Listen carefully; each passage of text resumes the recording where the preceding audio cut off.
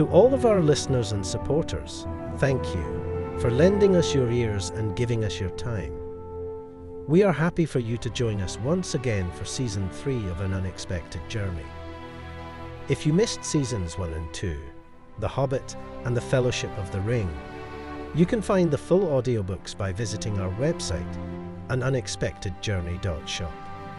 Thank you once again.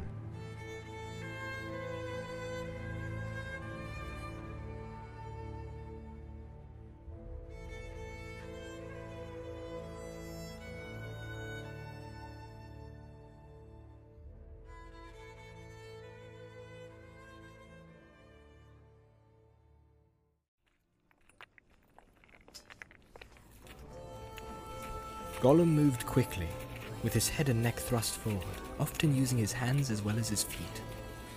Frodo and Sam were hard put to keep up with him, but he seemed no longer to have any thought of escaping, and if they fell behind, he would turn and wait for them. After a time, he brought them to the brink of the narrow gully that they had struck before, but they were now further from the hills. Here it is, He cried. there is a way down inside. Yes, now we follows it. Out the way, over there. He pointed south and east towards the marshes. The reek of them came to their nostrils, heavy and foul, even in the cool night air. Gollum cast up and down along the brink, and at length he called to them. Here, we can get down here. Sméagol went this way once. I went this way. Hiding from orcs. He led the way, and following him the hobbits climbed down into the gloom. It was not difficult, for the rift was at this point only some 15 feet deep and about a dozen across. There was running water at the bottom. It was in fact the bed of one of the many small rivers that trickled down from the hills to feed the stagnant pools and mires beyond.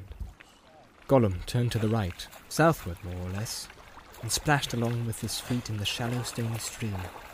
He seemed greatly delighted to feel the water, and chuckled to himself, sometimes even croaking in a sort of song.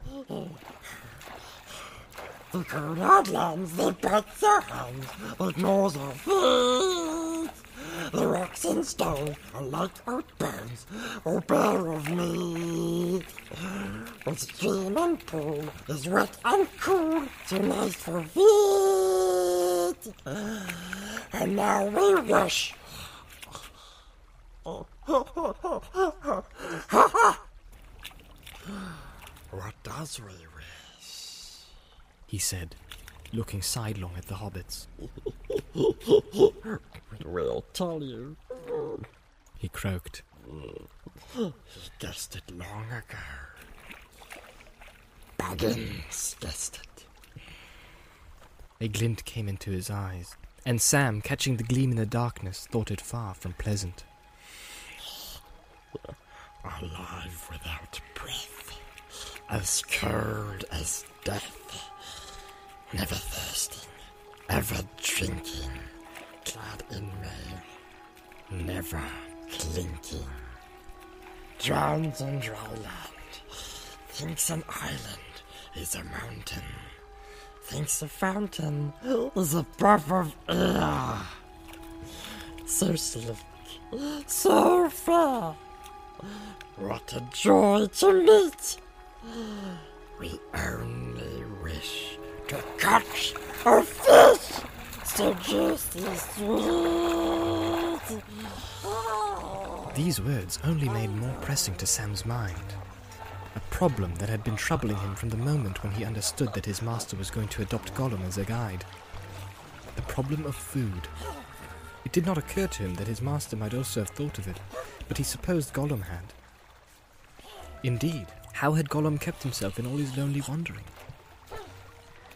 Not too well, thought Sam. He looks fair famished. Not too dainty to try what hobbit tastes like. If there ain't no fish, I'll wager. Supposing as he could catch us napping. Well, he won't. Not Sam Gamgee, for one. They stumbled along in the dark winding gully for a long time, or so it seemed to the tired feet of Frodo and Sam. The gully turned eastward, and as they went on, it broadened and got gradually shallower.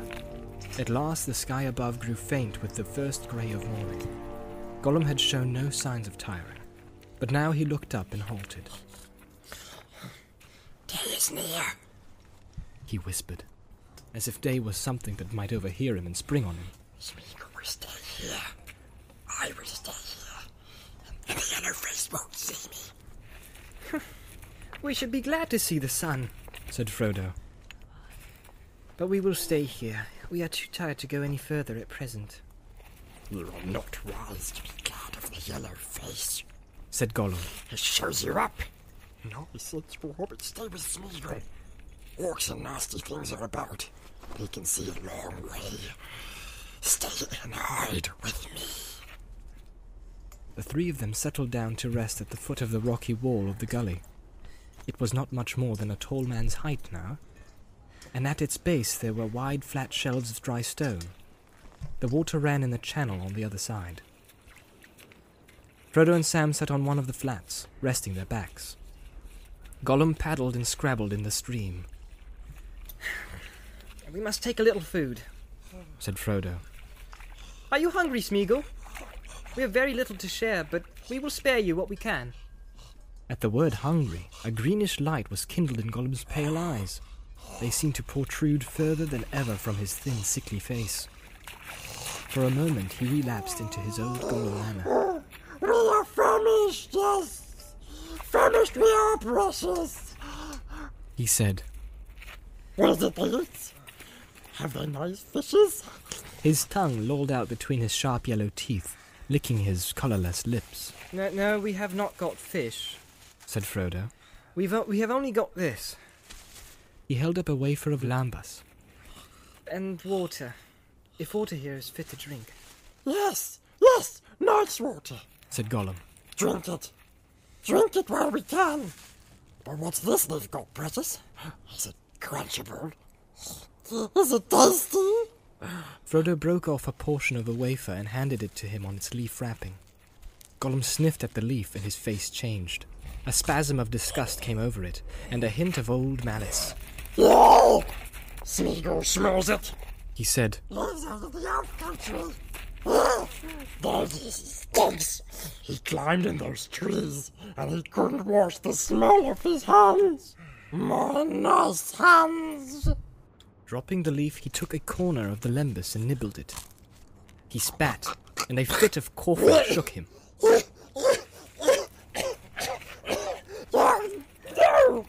No.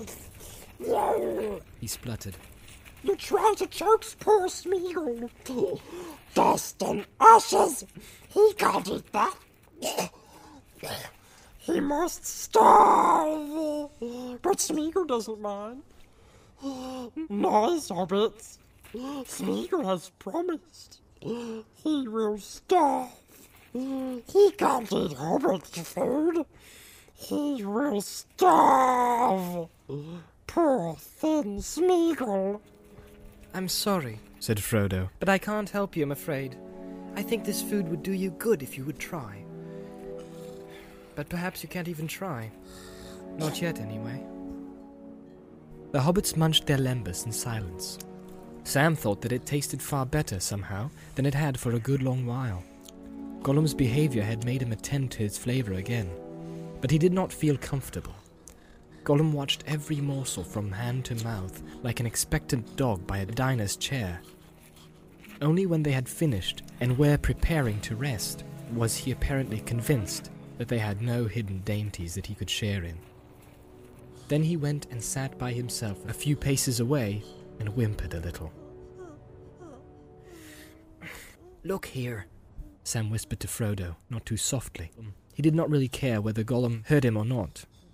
we've got to get some sleep, but not both together with that hungry villain nigh. Promise or no promise, Sméagol or Gollum, he won't change his habits in a hurry, I'll warrant. You go to sleep, Mr. Frodo, and I'll call you when I can't keep my eyelids popped up. Turning about, same as before, while he's loose. Oh, perhaps you're right, Sam, said Frodo, speaking openly.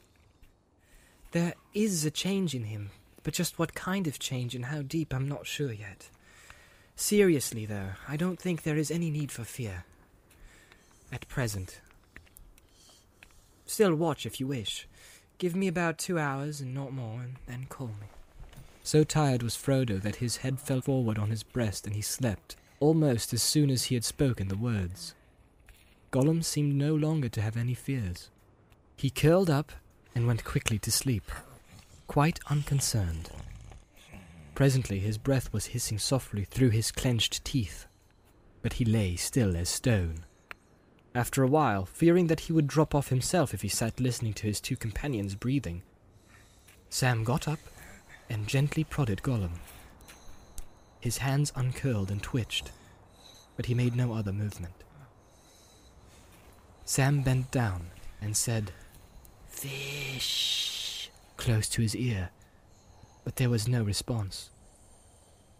Not even a catch in Gollum's breathing. Sam scratched his head. Must really be asleep, he muttered. And if I was like Gollum, he wouldn't wake up never again. He restrained the thoughts of his sword and the rope that sprang to his mind, and went and sat down by his master. When he woke up, the sky above was dim, not lighter but darker than when they had breakfasted. Sam leapt to his feet. Not least from his own feeling of vigor and hunger, he suddenly understood that he had slept the daylight away. 9 hours at least. Frodo was still fast asleep, lying now stretched on his side. Gollum was not to be seen. Various reproachful names for himself came to Sam's mind, drawn from the Gaffer's large paternal word hoard. Then it also occurred to him that his master had been right. There had, for the present, been nothing to guard against. They were at any rate both alive and unthrottled. Poor wretch, he said, half remorsefully. Now I wonder where he's got to. Not far, said a voice above him. He looked up and saw the shape of Gollum's large head and ears against the evening sky. There, what are you doing? Cried Sam, his suspicions coming back as soon as he saw that shape. Sméagol is hungry, said Gollum. Be back soon. Come back now! Shouted Sam. Hey, come back! But Gollum had vanished. Frodo woke at the sound of Sam's shout and sat up, rubbing his eyes. Hello, he said. Anything wrong? What's the time? I don't know, said Sam. After sundown, I reckon. And he's gone off. Says he's hungry. Don't worry, said Frodo. There's no help for it. But he'll come back. You'll see. The promise will hold yet a while. And he won't leave his precious anyway. Frodo made light of it when he heard that they had slept soundly for hours with Gollum, and a very hungry Gollum too, loose beside them. Don't think of any of your Gaffer's hard names, he said. You were worn out, and it has turned out well. We are now both rested, and we have a hard road ahead. The worst road of all. About the food, said Sam. How long's it going to take us to do this job? And when it's done, what are we going to do then? This whey bread keeps you on your legs in a wonderful way, though it doesn't satisfy the innards proper, as you might say. Not to my feelings anyhow, meaning no disrespect to them that's made it. But you have to eat some of it every day, and it doesn't grow. I reckon we've got enough to last, say, 3 weeks or so, and that with a tight belt and a light tooth, mind you.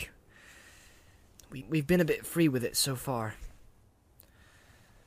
I don't know how long we shall take to finish, said Frodo. We were miserably delayed in the hills. But Samwise Gamgee, my dear hobbit, indeed, Sam, my dearest hobbit, friend of friends, I do not think we need give thought to what comes after that. To do the job, as you put it. What hope is there that we ever shall? And if we do, who knows what will come of that? If the one goes into the fire and we are at hand, I ask you, Sam, are we ever likely to need bread again? I think not. If we can nurse our limbs to bring us to Mount Doom, that is all we can do. More than I can. I begin to feel. Sam nodded silently. He took his master's hand and bent over it. He did not kiss it, though his tears fell on it. Then he turned away, drew his sleeve over his nose, and got up and stamped about, trying to whistle and saying between the efforts, Where's that dreaded creature? It was actually not long before Gollum returned. But he came so quietly that they did not hear him until he stood before them. His fingers and face were soiled with black mud. He was still chewing and slavering. What he was chewing they did not ask or like to think. Worms or beetles or something slimy out of the holes, thought Sam. Brr, the nasty creature. The poor wretch. Gollum said nothing to them until he had drunk deeply and washed himself in the stream.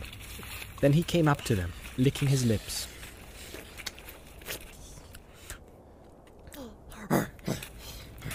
Better now, He said, are we rested?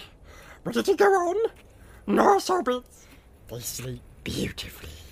Trust Sméagol now? Very, very good. The next stage of their journey was much the same as the last. As they went on, the gully became ever shallower, and the slope of its floor more gradual. Its bottom was less stony and more earthy, and slowly its sides dwindled to mere banks. It began to wind and wander. That night drew to its end, but clouds were now over the moon and star, and they knew of the coming of day only by the slow spreading of the thin grey light.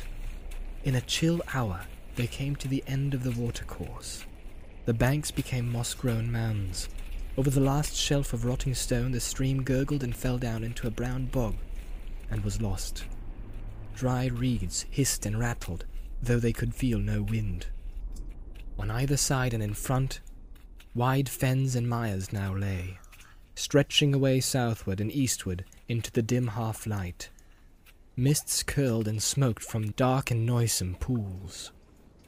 The reek of them hung stifling in the still air. Far away now, almost due south, the mountain walls of Mordor loomed, like a black bar of rugged clouds floating above a dangerous fog-bound sea. The hobbits were now wholly in the hands of Gollum. They did not know, and could not guess in that misty light, that they were in fact only just within the northern borders of the marshes, the main expanse of which lay south of them. They could, if they had known the lands, with some delay, have retraced their steps a little, and then turning east have come round over hard roads to the bare plain of Dargolad, the field of the ancient battle before the gates of Mordor. Not that there was great hope in such a course. On that stony plain there was no cover, and across it ran the highways of the Orcs and the soldiers of the enemy. Not even the cloaks of Lorien would have concealed them there. How do we shape our course now, Sméagol? Asked Frodo. Must we cross these evil-smelling fens? No need at all. Said Gollum. Not if hobbits want to reach the Dark Mountains and go see him very quick. Back a little, and round a little. His skinny arm waved north and east. And you can come on hard, cold roads to the very gates of his country. Lots of his people will be there looking out for guests. Very pleased to take them straight to him. Oh, yes. His eye watches that way all the time. It caught Sméagol there long ago. Gollum shuddered. But Sméagol has used his eyes since then. Yes. I've used eyes and feet and nose since then. I know other ways, more difficult, not so quick, but better, if we don't want him to see. Follow Sméagol. He can take you through the marshes, through the mists. Nice thick mists. Follow Sméagol very carefully, and you may go a long way, quite a long way before he touches you. Yes, perhaps. It was already day, a windless and sullen morning, and the marsh reeks lay in heavy banks. No sun pierced the low, clouded sky, and Gollum seemed anxious to continue the journey at once. So after a brief rest they set out again, and were soon lost in a shadowy, silent world, cut off from all view of the lands about. Either the hills that they had left or the mountains that they sought. They went slowly, in single file. Gollum, Sam, Frodo. Frodo seemed the most weary of the three, and slow though they went, he often lagged. The hobbits had found that what had looked like one vast fen was really an endless network of pools and soft mires and winding half-strangled watercourses. Among these a cunning eye and foot could thread a wandering path. Gollum certainly had that cunning, and needed all of it. His head on its long neck was ever turning, this way and that, while he sniffed and muttered all the time to himself. Sometimes he would hold up his hand and halt them while he went forward a little, crouching, testing the ground with fingers or toes, or merely listening with one ear pressed to the earth. It was dreary and wearisome. Cold and clammy winter still held sway in this forsaken country. The only green was the scum of livid weed on the dark, greasy surfaces of the sullen waters. Dead grasses and rotting reeds loomed up in the mists like ragged shadows of long-forgotten summers. As the day wore on, the light increased a little, and the mists lifted, growing thinner and more transparent, far above the rot and vapours of the world. The sun was riding high and golden now in a serene country with floors of dazzling foam, but only a passing ghost of her could they see below. Bleared, pale, giving no colour and no warmth. But even at this faint reminder of her presence, Gollum scowled and flinched. He halted their journey, and they rested, squatting like little hunted animals in the borders of a great brown reed thicket. There was a deep silence, only scraped on its surfaces by the faint quiver of empty seed plumes and broken grass blades trembling in small air movements that they could not feel. Not a bird, said Sam mournfully. No birds. Said Gollum. Nice birds. He licked his teeth. No birds here. There are snakes, worms, things in the pools. Lots of things. Lots of nasty things. No birds. He ended sadly. Sam looked at him with distaste. So passed the third day of their journey with Gollum. Before the shadows of evening were long in happier lands, they went on again, always on and on, with only brief halts. These they made not so much for rest as to help Gollum, for now even he had to go forward with great care, and he was sometimes at a loss for a while. They had come to the very midst of the Dead Marshes, and it was dark. They walked slowly, stooping, keeping close in line, following attentively every move that Gollum made. The fens grew more wet, opening into wide stagnant meres, among which it grew more and more difficult to find the firmer places where feet could tread without sinking into gurgling mud. The travellers were light, or maybe none of them would ever have found a way through. Presently it grew altogether dark. The air itself seemed black and heavy to breathe. When lights appeared, Sam rubbed his eyes. He thought his head was going queer.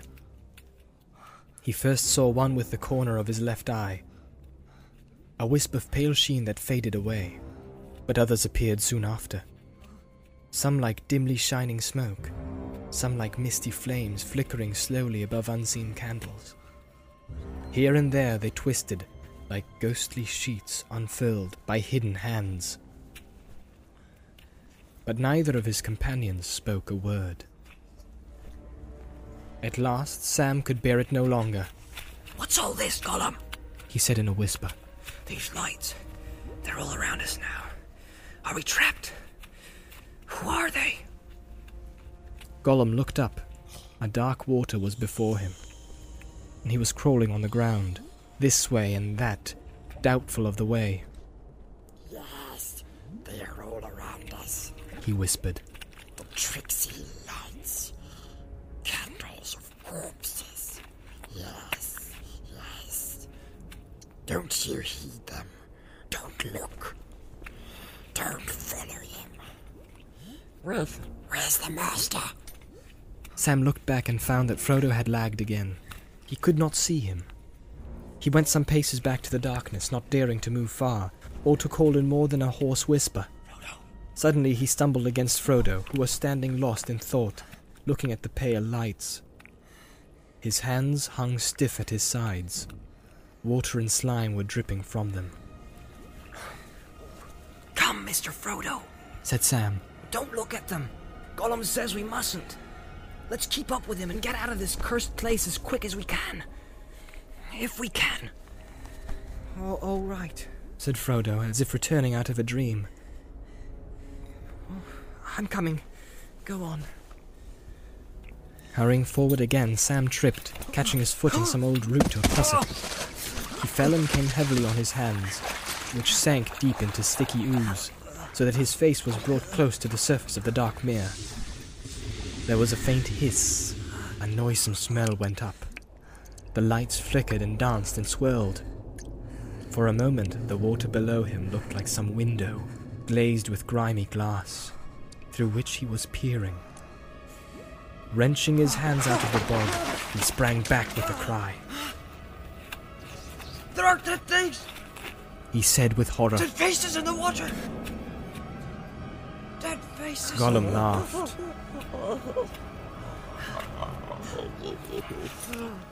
The Dead Marshes. Yes, that is their name. He cackled. You should not look in when the candles are lit. Who are they? What are they? Asked Sam, shuddering, turning to Frodo, who was now behind him. I don't know, said Frodo in a dreamlike voice. but I have seen them too. In the pools, when the candles were lit. They lie in all the pools. Pale faces. Deep, deep under the dark water. I saw them. Grim faces and evil. And noble faces and sad. Many faces, proud and fair, and weeds in their silver hair. But all foul, all rotting, all dead. I fell light as in them. Frodo hid his eyes in his hands. I know not who they are, but I thought I saw their men and elves, and orcs beside them. Yes, Said Gollum. all dead, all rotten. Elves and men and orcs. The Dead Marshes. There was a great battle long ago. Yes, so they told him when Sméagol was young. When I was young, before the precious came. It was a great battle. Tall men with long swords, and terrible elves, and orcs shrieking. They fought on the plain for days and months at the Black Gates. But the marshes have grown since then, swallowed up the graves. Always creepy. Creepy. But that is an age and more ago. Said Sam. The dead can't really be there. Is there some devilry hatched in the dark land? Who knows? Sméagol doesn't know. Answered Gollum. You cannot reach them. You cannot touch them. We tried once. Yes, precious. I tried once. But you cannot reach them. Only shapes to see, perhaps. Not to touch. No, precious. All dead. Sam looked darkly at him and shuddered again, thinking that he guessed why Sméagol had tried to touch them. Well, I don't want to see them, He said. Never again. Can't we get on and get away? Yes, Said Gollum. but slowly. Very slowly. Very carefully. Or hobbits go down and join the dead ones and light little candles. Follow Sméagol. Don't look at the lights. He crawled away to the right, seeking for a path round the mire. They came close behind, stooping, often using their hands even as he did. 3 precious little Gollums in a row we shall be if this goes on much longer, thought Sam. At last they came to the end of the black mire, and they crossed it, perilously, crawling or hopping from one treacherous island tussock to another. Often they floundered, stepping or falling hands first into waters as noisome as a cesspool, till they were slimed and fouled up, almost up to their necks, and stank in one another's nostrils. It was late in the night, when at length they reached firmer ground again. Gollum hissed and whispered to himself, but it appeared that he was pleased, in some mysterious way, by some blended sense of feel and smell and uncanny memory.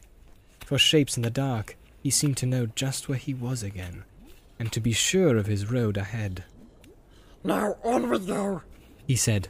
Nice hobbits, brave hobbits, very, very wary.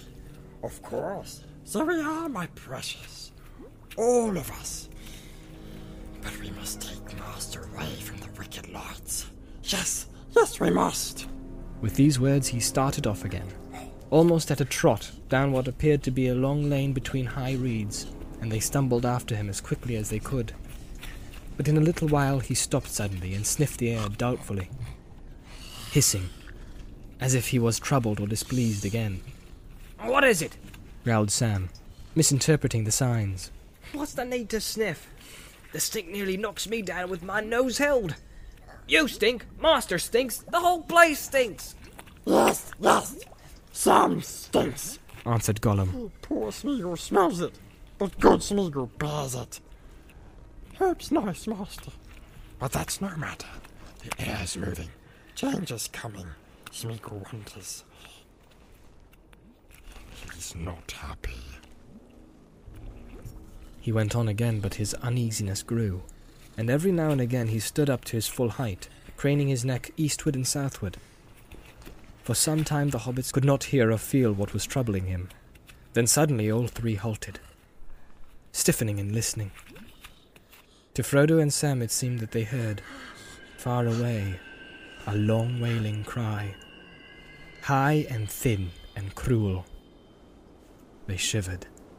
At the same moment the stirring of the air became perceptible to them, and it grew very cold. As they stood straining their ears, they heard a noise like a wind coming in the distance. The misty lights wavered, dimmed, and went out. Gollum would not move. He stood shaking and gibbering to himself until with a rush the wind came upon them, hissing and snarling over the marshes. The night became less dark, light enough for them to see, or half see, shapeless drifts of fog, curling and twisting as it rolled over them and past them, looking up as they saw the clouds breaking and shredding. And then, high in the south, the moon glimmered out, riding in the flying wrack. For a moment, the sight of it gladdened the hearts of the hobbits, but Gollum cowered down, muttering curses on the white face. Then Frodo and Sam, staring at the sky, breathing deeply of the fresher air, saw it come.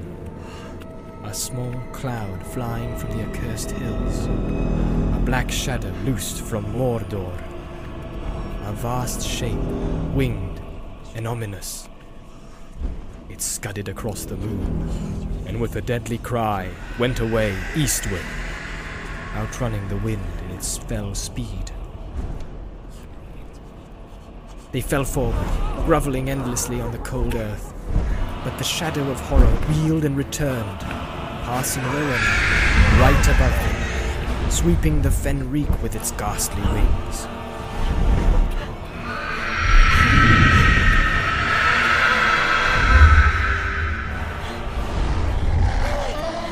And then it was gone, flying back to Mordor with the speed of the wrath of Sauron. And behind it the wind roared away, leaving the Dead Marshes bare and bleak. The naked waste, as far as the eye could pierce, even to the distant menace of the mountains, was dappled with the fitful moonlight. Frodo and Sam got up, rubbing their eyes, like children wakened from an evil dream to find the familiar night still over the world. But Gollum lay on the ground, as if he had been stunned. They roused him with difficulty, and for some time he would not lift his face, but knelt forward on his elbows, covering the back of his head with his large flat hands. Wraiths! He wailed. Wraiths on wings! The precious Sir Master! They see everything! Everything! Nothing can hide from them! Curse the white face! And they tell him everything! He sees. He knows. Oh, kill him! It was not until the moon had sunk, westering far away beyond Tol Brandir, that he would get up or make a move. From that time on, Sam thought that he sensed a change in Gollum again. He was more fawning and would-be friendly, but Sam surprised some strange looks in his eyes at times, especially towards Frodo, and he went back more and more into his old manner of speaking. And Sam had another growing anxiety. Frodo seemed to be weary to the point of exhaustion. He said nothing. Indeed, he hardly spoke at all, and he did not complain, but he walked like one who carries a load, the weight of which is ever increasing. As he dragged along, slower and slower, so that Sam had often to beg Gollum to wait and not to leave their master behind. In fact, with every step towards the gates of Mordor, Frodo felt the ring on its chain about his neck grow more burdensome. He was now beginning to feel it as an actual weight dragging him earthwards. But far more he was troubled by the eye, so he called it to himself. It was that, more than the drag of the ring, that made him cower and stoop as he walked. The eye. That horrible, growing sense of a hostile will that strove with great power to pierce all shadows and cloud, and earth, and flesh, and to see you, to pin you under its deadly gaze, naked, immovable. So thin, so frail and thin the veils were become that still warded it off. Frodo knew just where the present habitation and heart of that will now was. As certainly as a man can tell the direction of the sun with his eyes shut. He was facing it, and its potency beat upon his brow. Gollum probably felt something of the same sort, but what went on his wretched heart between the pressure of the eye and the lust of the ring that was so near, and his grovelling promise, made half in the fear of cold iron, the hobbits did not guess. Frodo gave no thought to it. Sam's mind was occupied mostly with his master, hardly noticing the dark cloud that had fallen in his own heart. He put Frodo in front of him now, and kept a watchful eye on every movement of his, supporting him if he stumbled, and trying to encourage him with clumsy words. When day came at last, the hobbits were surprised to see how much closer the ominous mountains had already drawn. The air was now clearer and colder, and though still far off, the walls of Mordor were no longer a cloudy menace on the edge of sight, but as grim black towers, they frowned across a dismal waste. The marshes were at an end, dying away into dead peats and wide flats of dry cracked mud. The land ahead rose in long shallow slopes, barren and pitiless, towards the desert that lay at Sauron's gate. While the grey light lasted, they cowered under a black stone like worms, shrinking, lest the winged terror should pass and spy them with its cruel eyes. The remainder of that journey was a shadow of growing fear in which memory could find nothing to rest upon. For 2 more nights they struggled on through the weary pathless land. The air, as it seemed to them, grew harsh and filled with a bitter reek that caught their breath and parched their mouths. At last, on the 5th morning since they took the road with Gollum, they halted once more. Before them, dark in the dawn, the great mountains reached up to roofs of smoke and cloud. Out from their feet were hung huge buttresses and broken hills that were now at the nearest scarce a dozen miles away. Frodo looked round in horror. Dreadful as the Dead Marshes had been, and the arid moors of the No Man lands, more loathsome far was the country that the crawling day now slowly unveiled to his shrinking eyes. Even to the mire of dead faces some haggard phantom of green spring would come. But here, neither spring nor summer would ever come again. Here nothing lived, not even the leprous growths that feed on rottenness. The gasping pools were choked with ash and crawling muds. Sickly white and grey, as if the mountains had vomited the filth of their entrails upon the lands about. High mounds of crushed and powdered rock, great cones of earth, fire-blasted and poison-stained, stood like an obscene graveyard in endless rows, slowly revealed in the reluctant light. They had come to the desolation that lay before Mordor, the lasting monument to the dark labor of his slaves that should endure when all their purposes were made void. A land defiled, diseased beyond all healing, unless the great sea should enter in and wash it with oblivion. "Oh, I feel sick," said Sam. Frodo did not speak. For a while they stood there, like men on the edge of a sleep where nightmare lurks, holding it off, though they know that they can only come to morning through the shadows. The light broadened and hardened. The gasping pits and poisonous mounds grew hideously clear, walking among clouds and long flags of smoke, but even the sunlight was defiled. The hobbits had no welcome for that light. Unfriendly it seemed, revealing them in their helplessness. Little squeaking ghosts that wandered among the ash heaps of the Dark Lord.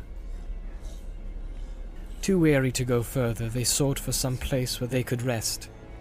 For a while they sat, without speaking, under the shadow of a mound of slag, but foul fumes leaked out of it, catching their throats and choking them. Gollum was the first to get up, spluttering and cursing. He rose, and without a word or glance at the hobbits, he crawled away on all fours. Frodo and Sam crawled after him, until they came to a wide, almost circular pit, high-banked upon the west. It was cold and dead, and a foul stump of oily, many-coloured ooze lay at its bottom.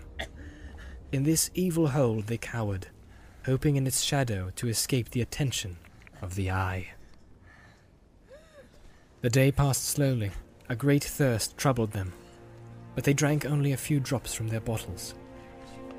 Last filled in the gully, which now they looked back and thought seemed to be to them a place of peace and beauty. The hobbits took it in turn to watch. At first, tired as they were, neither of them could sleep at all. But as the sun far away was climbing down into slow-moving cloud, Sam dozed. It was Frodo's turn to be on guard. He lay back on the slope of the pit, but that did not cease the sense of burden that was on him. He looked up at the smoke-streaked sky and saw strange phantoms, dark riding shapes, and faces out of the past. He lost count of time, hovering between sleep and waking, until forgetfulness came over him. Suddenly, Sam woke up thinking that he heard his master calling. It was evening. Frodo could not have called, for he had fallen asleep, and had slid down nearly to the bottom of the pit. Gollum was by him. For a moment Sam thought that he was trying to rouse Frodo, but he saw that it was not so. Gollum was talking to himself. Sméagol was holding a debate with some other thought that used the same voice, but made it squeak and hiss. A pale light and a green light alternated in his eyes as he spoke. Sméagol promised. Yes, my precious, came the answer. We promised to save our precious, but not let him have it. Never. But it's going to him. Yes, nearer every step. What's the hobbit going to do with it, we wonders? Yes, we wonders. I don't know. I can't help it. Master's got it. Sméagol promised to help the master. Yes, to help the master of the precious. But if we was master, then we could help ourselves. Yes, and still keep promises. But Sméagol said he would be very, very good. Nice hobbit. He took cruel rope off Sméagol's leg. He speaks nicely to me. Very good, my precious. Let's be good. Good as fish, sweet one, but to ourselves. Not hurt the nice hobbit, of course. No. But the precious holds the promise. The voice of Sméagol objected. Then take it, said the other. and let's hold it for ourselves. Then we shall be the master. Gollum! Make the other hobbit, the nasty, suspicious hobbit. Make him crawl. Yes, Gollum. But not the nice hobbit. Oh, no, not if he doesn't please us. Still, he's a Baggins, my precious. Yes, a Baggins. A Baggins stole it. He found it, and he said nothing. Nothing. We hate Bagginses. No, not this Baggins. Yes, every Baggins. All peoples that keep the precious. We must have it. But he'll see. He'll know. He'll take it from us. He sees. He knows. He heard us make silly promises against his orders, yes. Must take it. The wraiths are searching. Must take it. Not for him! No, sweet one. See, my precious, if we have it, then we can escape. Even from him. Perhaps we grows very strong. Stronger than wraiths. Lord Sméagol. Gollum the Great. The Gollum. Eat fish every day, 3 times a day, fresh from the sea. Most precious Gollum. Must have it. We want it. We want it. We want it. But there's 2 of them. They're way too quick and kill us. Whined Sméagol in a last effort. Not now. Not yet. We want it, but... And here and there was a long pause, as if a new thought had wakened. Not yet. Perhaps not. She might help. She might. Yes. No, not that way. Wailed Sméagol. Yes, we want it. We want it. Each time that the second thought spoke, Gollum's long hand crept out slowly, pawing towards Frodo, then was drawn back with a jerk as Sméagol spoke again. Finally, both arms, with long fingers flexed and twitching, clawed towards his neck. Sam had lain still, fascinated by this debate, but watching every move that Gollum made from under his half-closed eyelids. To his simple mind, ordinary hunger, the desire to eat hobbits, had seemed the chief danger in Gollum. He realized now that it was not so. Gollum was feeling the terrible call of the ring. The Dark Lord was he, of course, but Sam wondered who she was. One of the nasty friends the little wretch had made in his wanderings, he supposed. Then he forgot the point, for things had plainly gone far enough, and were getting dangerous. A great heaviness was in all his limbs, but he roused himself with an effort and sat up. Something warned him to be careful and not to reveal that he had overheard the debate. He let out a loud sigh and gave a huge yawn. What's the time?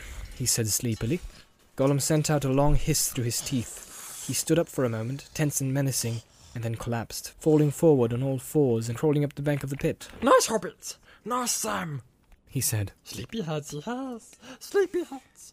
Leave good Sméagol to watch. But it's evening. Dusk is creeping. Time to go. High time, Thought Sam. and time we parted too. Yet it crossed his mind to wonder if indeed Gollum was not now as dangerous turned loose as kept with them. Curse him. I wish he was choked. He muttered. He stumbled down to the bank and roused his master. Strangely enough, Frodo felt refreshed. He had been dreaming. The dark shadow had passed, and a fair vision had visited him in this land of disease. Nothing remained of it in his memory. Yet because of it he felt glad and lighter of heart. His burden was less heavy on him. Gollum welcomed him with dog-like delight. He chuckled and chattered, cracking his long fingers and pawing at Frodo's knees. Frodo smiled at him. Come, He said, you have guided us well and faithfully. This is the last stage. Bring us to the gate, and you may go where you wish. Only not to our enemies. To the gate, eh? Gollum squeaked, seeming surprised and frightened. To the gate, Master says. Yes, he says so. And good Sméagol does what he asks, oh, yes. But when we get closer, we'll see perhaps. We'll see then. He won't look nice at all. Oh no, oh no. Go on with you. Said Sam. Let's get it over. In the falling dusk they scrambled out of the pit and slowly threaded their way through the dead land. They had not gone far before they felt once more the fear that had fallen on them when the winged shape swept over the marshes. They halted, cowering on the evil-smelling ground, but they saw nothing in the gloomy evening sky above. And soon the menace passed, high overhead, going maybe on some swift errand from Barad-dûr. After a while, Gollum got up and crept forward again, muttering and shaking. About an hour after midnight, the fear fell on them a third time, but it now seemed more remote, as if it were passing far above the clouds, rushing with terrible speed into the west. Gollum, however, was helpless with terror, and was convinced that they were being hunted, that their approach was known. 3 times! 3 times! He whimpered. 3 times is a threat! They feel us here. They feel the precious. The precious is their master. We cannot go any further this way, no. It's no use. No use. Pleading and kind words were no longer of any avail.